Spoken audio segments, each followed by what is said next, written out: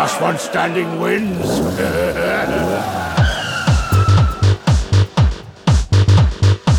Professional podcast.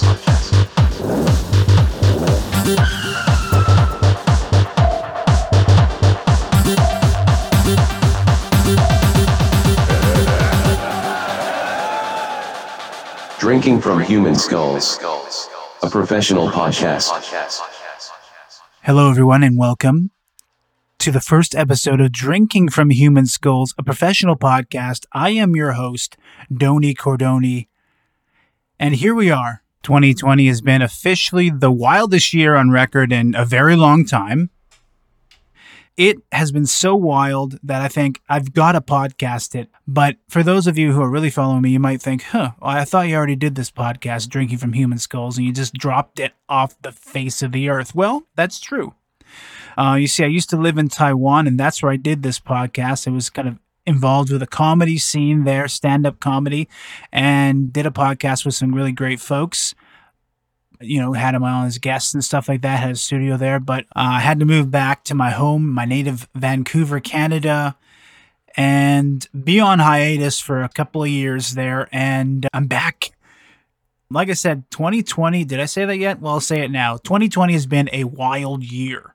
You know, in Canada, we've got a bit of a social safety net, and a lot of people in the States, which is the biggest economy in the world, have just been knocked off their entire track. I mean, it's wild in terms of a social safety net.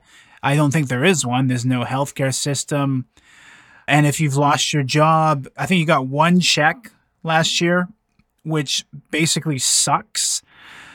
I just don't see how it can continue this way. So my angle is, let's get some podcasts out there. Let's see if we can grow this thing, and let's get people thinking, because honestly, we need to be thinking. We need to be on the same page, basically. And that's one of the main things we'll be talking about in this podcast, is how no one is on the same page. Everyone's divided. And I think we have to parse what's going on and really figure it out, because if we don't, we're going to end up killing each other. So look, here's the deal. One of the things that just gets my goat, it's tribalism. Everyone is on a team. Actually, I've noticed this my entire life. I've never really wanted to be on a team. You know, I played sports and stuff like that, but I've never been like, oh my God, this is how I identify. In fact, I'm from Canada. I don't even know what that means. You know, what does it mean to be Canadian? I don't know. I noticed that in Jamaica, people are very proud to be American. And I think that it gets a little twisted if your values are all kind of tied up with being on a team.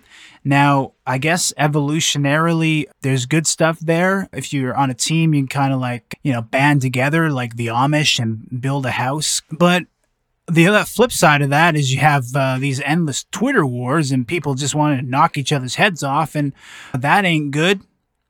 So tribalism, what else? I think kind of extending from that, we have social justice and virtue signaling, totally misguided. I mean, how many stories are there of people who say one thing, put one thing onto their Instagram or their Twitter or whatever, and then in reality, they're actually scumbags behind the scenes? There's endless fodder in this realm. What I'm saying is that there's people who are masquerading as what they're not.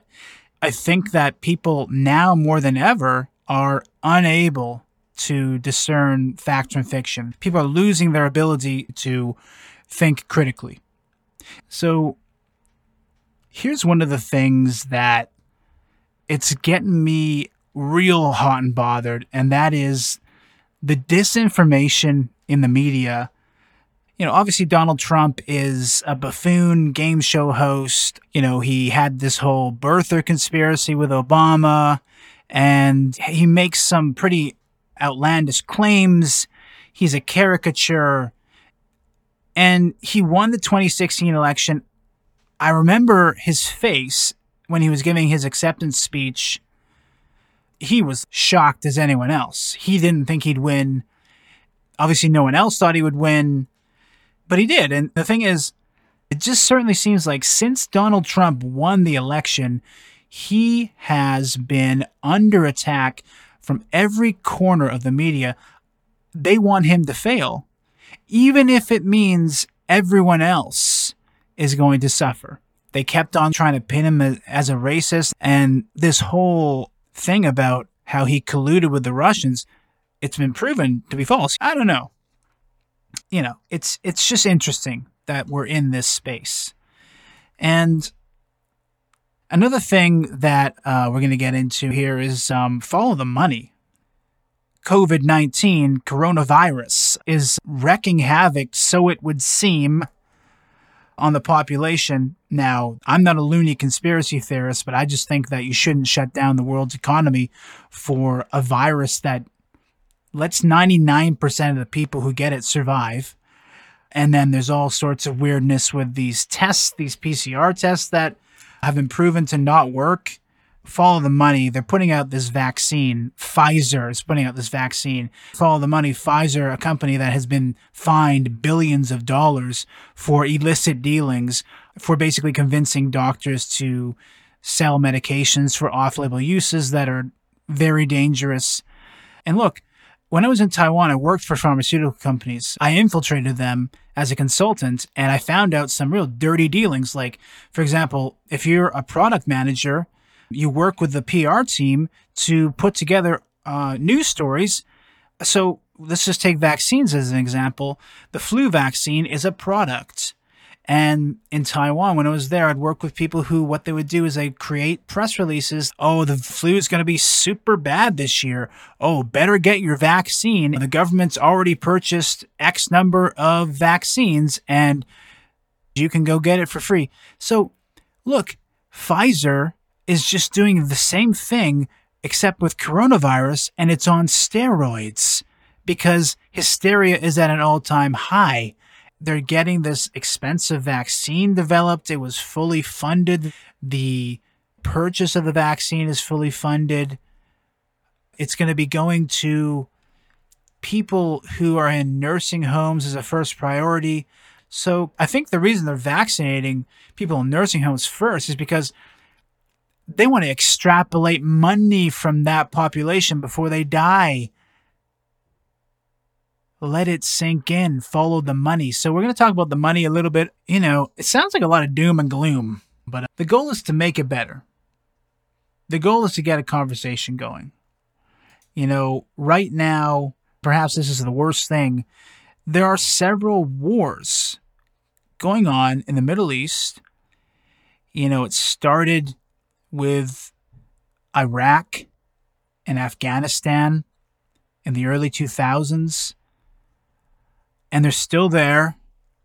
And they created ISIS because obviously if you kill a 10-year-old's entire family and leave them homeless and very confused about the world, they're going to be scooped up by a bunch of people who are also angry and confused and, of course, righteously want to defend themselves and their own territory. So, look, there are people who are dying every day. Millions of people died in Iraq as a result of this phony war. And it's kind of coming full circle. I remember when this started happening, they're talking about weapons of mass destruction.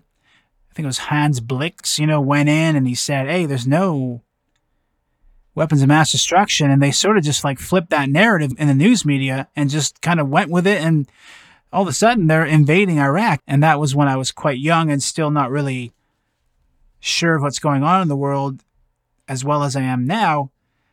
But here they are now again, kind of spinning false narratives. And now they don't even talk about these wars that they're doing. So we're going to talk about war a little bit just to hopefully shed some light on it. I just don't think it's talked about enough at all. So that's a big deal. And we're going to get into as well loony conspiracy theories, like super loony ones. I'm talking flat earth. I'm talking chemtrails. Just stuff that you would never come up with unless you went down some clickbait rabbit holes. And so I want to get into the psychology of these loony conspiracy theories a little bit, which seem to exist on the right. And so in many respects. I think all of these concepts are interwoven. What I'm going to do is I'm going to hopefully be able to dig into one or maybe a few different topics every week, and hopefully over time get some pretty cool guests on. Let loose with any criticism you have. I welcome it. You have no idea how much I welcome it. Prove me wrong anytime on any topic. No holds barred. Please. This is the only way forward. My goal is to take information in and parse it and think very hard about it and to put it into this podcast so that maybe I can help people to arrive at conclusions that make a lot more sense and help them navigate the world in a much more concise way, which will eventually benefit us all. So that's pretty much it for this episode. Really just an origin story, who I am, what I'm all about, what I'm trying to get into the world. So I just got a lot of information coming into this noggin, and I want to parse it, put it together, get it to you as fast as possible. I'm going to start with one episode per week. Hopefully that evolves. Anyway, thank you so much for listening. I want to connect with people who are perhaps thinking on a similar line as me, get a conversation going. I don't even know what kind of genre this is. I guess it's news. I guess it's politics. I guess it's philosophy. But it's just a way for the conversation to evolve. And there's a lot of good, pure-hearted people who, perhaps armed with the right information, could actually really put that to work. People who have energy to do things that are remarkable. So if I can inspire those people, then fantastic. I'll leave it there. Thanks for coming by. See ya.